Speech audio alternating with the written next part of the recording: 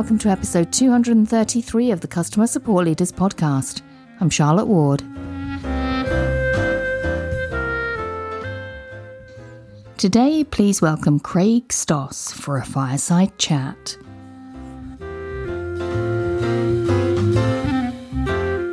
I'd like to welcome back to the podcast today, Craig Stoss. Craig, lovely to have you back.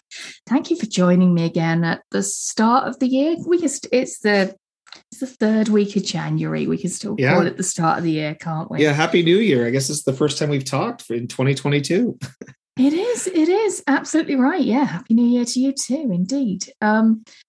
It seems to me to be a good time to be talking about the topic, which I did I felt like I got you here like with one of those shepherdesses kind of crooks, like, you know, in the cartoons where like this hook comes, or like in old time music hall or whatever your cultural reference might be, this stick comes in from the side of the stage or the side of the screen and grabs you by the neck and pulls you into this conversation.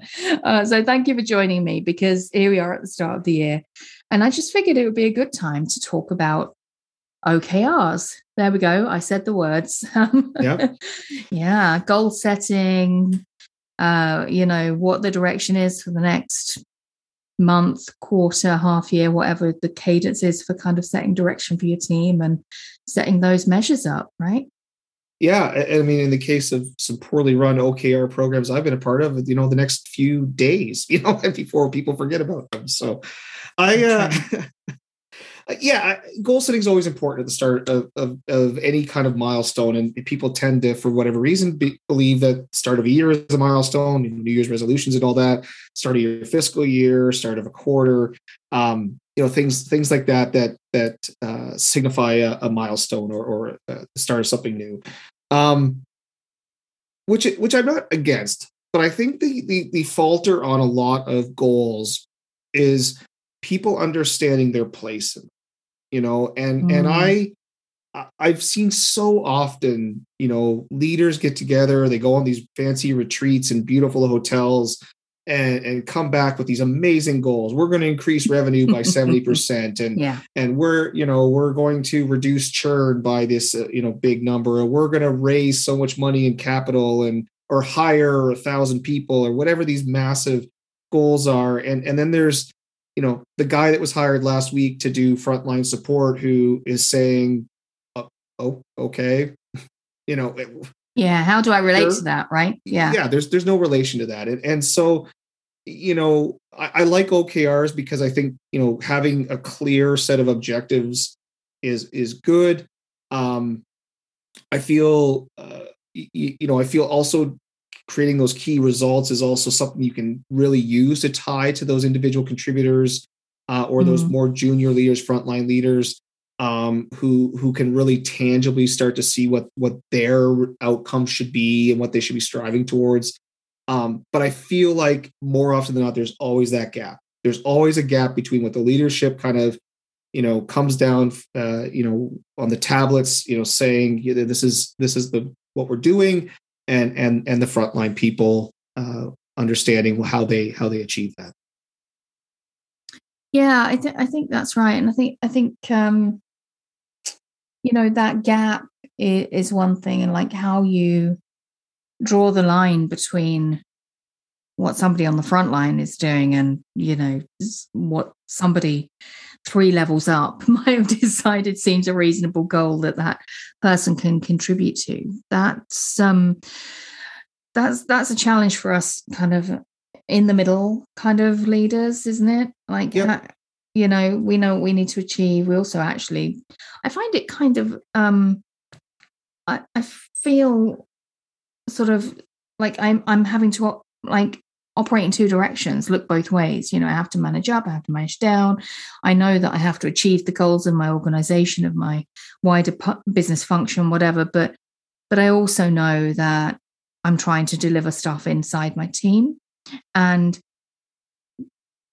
the 2 should join up. You should be working on things that benefit the business. But one of the conflicts I often find myself in is I've got this frankly, I've got this shit that needs to be done. Yep. And it just has to be done. And it's not always, even to me as the leader of that team, never mind one of my frontline staff, how I draw the line between those two things. Yeah, and you've hit the nail on the head, right? And this is, again, I think another problem with the OKR model is it's like, you've been tasked with a day job. You maybe you're tripling the size of your team, and so hiring is so important to you. And sure, there might be ways to tie hiring to revenue growth or some of these other targets, but that those day-to-day things always seem to take precedence, which maybe they should. And so I really applaud, Google made OKRs really, really kind of famous. And as far as I know, that's the first place I ever heard of that really took these things seriously. And I applaud them at a company that size, because, it's hard to keep 200 people aligned, let alone 20, 30, 40,000 people. So but yeah, I think you've hit the nail on the head with the middle leadership is, you're trying to sit here and say, here's these goals, and everything we should do should align to these goals.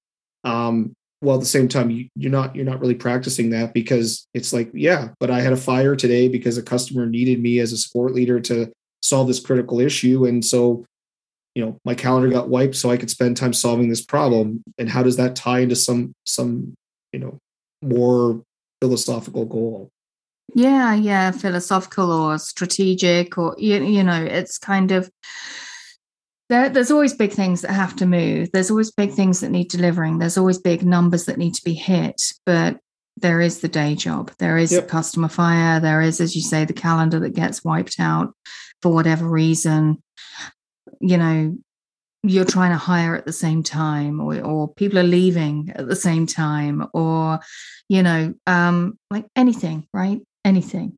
And I think that's it. So the best implementation of goal setting, which admittedly was not the traditional OKR model, but the best implementation I ever saw was something called a balanced scorecard.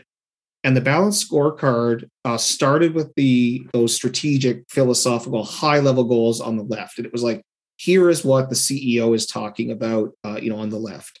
And then kind of at each level of it broke it down to smaller, almost like a decision tree type look, where it was like, okay, number one breaks down into these things, and these things are the focus of the VPs. And then each of those breaks down into maybe specific functions. So like these are the focus of the support department. And then the next thing would be, here's how it breaks down at the middle management level of the support department, and then from there to the associates. And how if you do it correctly, there really is a tangible goal for everyone to look at every day and know if they're doing that thing. And so you might take something like revenue growth. Again, I keep going back to that one because it's a very common one, and take that all the way down and say, how support drives revenue is by ensuring quality service in an appropriate average handle time, and you tie metrics to that. That's your key result, right? Is your handle time needs to be your first response time and your handle time have to be in these margins. And if you do that and maintain the quality level service, that's going to do X for your leadership, which is going to do Y for your department, which is going to do Z for your VP, which is going to tie into revenue growth somehow. Yeah. It's a really interesting way of breaking it down, and it's also so much clearer, because the first question I always get after some company all hands where goals are presented is, okay, well, what do I do differently tomorrow that I'm doing today? And the thing is, sometimes you're not doing anything differently. You're just focusing on something a bit more specifically, a bit more adamantly, on your day to day. Yeah. The way it manifests from yesterday to tomorrow, it could be you find a little efficiency. You work in a slightly better way. You figure out what the thing is that allows you to hit your metric as the leader of that team, and that ancestry. And I think that's how I look at it, in that tree that you're talking about, from frontline all the way up to the CEO, being able to draw what you're asking of your team, going back one stage again, going back one stage again. That kind of ancestry, I think, is, if it's transparent, everyone should be able to see that ancestry as well. I think that's really important for me, and that's what I do. We use that method where I am now, so I can see that ancestry, and I make sure that my team see that ancestry as well. So I say, here's what I'm asking you to do. This is how it sits inside this set, and this is what this sits inside. And you go up the tree, and like, this is how what we're doing here joins up. So being able to describe it and show it is important, I think. And then the other point about that sort of ancestry, the way you talked about it there, I think I just want to give a slightly different take on, because and maybe really you agree with this anyway, but coming down that decision tree from the top, you almost presented it as though it was increasing levels of division. And I think actually what I found is that at each layer in that tree, actually what you should be looking for is kind of collaboration and overlap, because and I think that the same is true as we look at our agents. And instead of saying, right, here's the thing I want you to deliver, and here's the thing I want you to deliver, it's like, how much can you get together and support each other to deliver both your goals? It's like divide and conquer everything, is one way of looking at it. But actually, two problems between two people doesn't mean one problem each necessarily. You can both work towards a common set of goals as well. And what I find operating inside a customer office, as a customer office leader, is that the things that I want to work on for the benefit of my my upstream, my ancestral goals, and my downstream, my support business as usual goals and metrics, what I look for in my own peers in the customer office, i.e. the other customer office leaders, is places where we can support each other. What do I need in support, and what are you doing in onboarding? Where can we join up such that we both benefit both of our goals? And I think that's really important. It's not always about just division down. It's like, how can we actually collaborate and both achieve? Because probably actually collaborating is going to help you both in the end anyway. Yeah. I mean, I love that take, and support exhibits this all the time. You're presenting a defect to your product management team in the software space, and their goals don't align with yours. You're trying to fix a problem, and they're trying to add a new feature, and you butt heads, right? So who's correct? And the short answer is both, or maybe neither. And so what you've described is kind of how you solve that problem. Is align. Okay, well, maybe it's a percentage. So much percent of time needs to be spent on fixing production issues versus a new feature or something to that effect, right? It's I absolutely could get behind that model, that idea of collaboration being part of the objective or the outcomes that you're going for. Yeah. And I want to just rewind briefly back to something you said right at the start of this conversation, where you talked about cadences, and these kind of arbitrary cutover points, end of year, end of fiscal year, end of quarter, end of month. Personally, I have probably not set a New Year's resolution, a personal New Year's resolution, since I was in my teens, when it seemed the thing that everybody at school was doing. But then I realized how foolhardy it was. As soon as I hit adulthood, I thought, what am I doing? This is the worst time of year to try something new. And what does January the 1st mean as opposed to a week Wednesday? Yeah. Now, from the point of view of OKRs, the key result aspect of that has to be measurable. And like in every SMART goal sense, it has to be therefore time bound, doesn't it? It has to have a point at which you've achieved it. The thing is complete, delivered, met, whatever it is, that goal is achieved. But do OKRs always have to sit inside a quarter? Do they always have to sit inside whatever the cadence is? What's your take on that?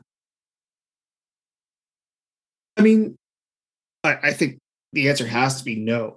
I talked about, I think you and I talked about this at some point, about this idea of the definition of done that they talk about in Scrum Master training and the Agile framework. And there has to be some definition of done for whatever you're doing. That's true in personal life as well as in business. But that doesn't mean the thing is done.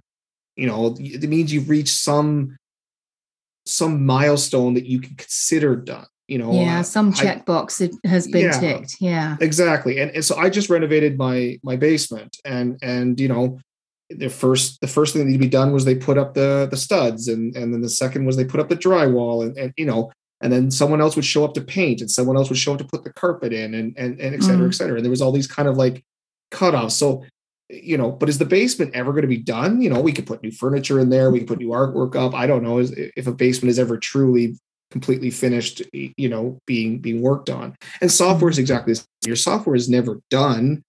You hit milestones along the way that you might, release, and that's certainly changed in the SaaS world from the on-prem software where you released, hot fixes and service packs and things like that. And so yeah, time bound is good, but maybe milestone bound is a better way of thinking about it. And I truly don't know what the right answer is here. I think in support, there's always these milestones don't align the same way as they do with the sales. Sales people, there's lots of companies that joke about, you measure your tenure at a company in quarters, not in anniversaries like other functions, right? Yeah. And sales has just always aligned to that. In support, what does a quarter actually mean to support?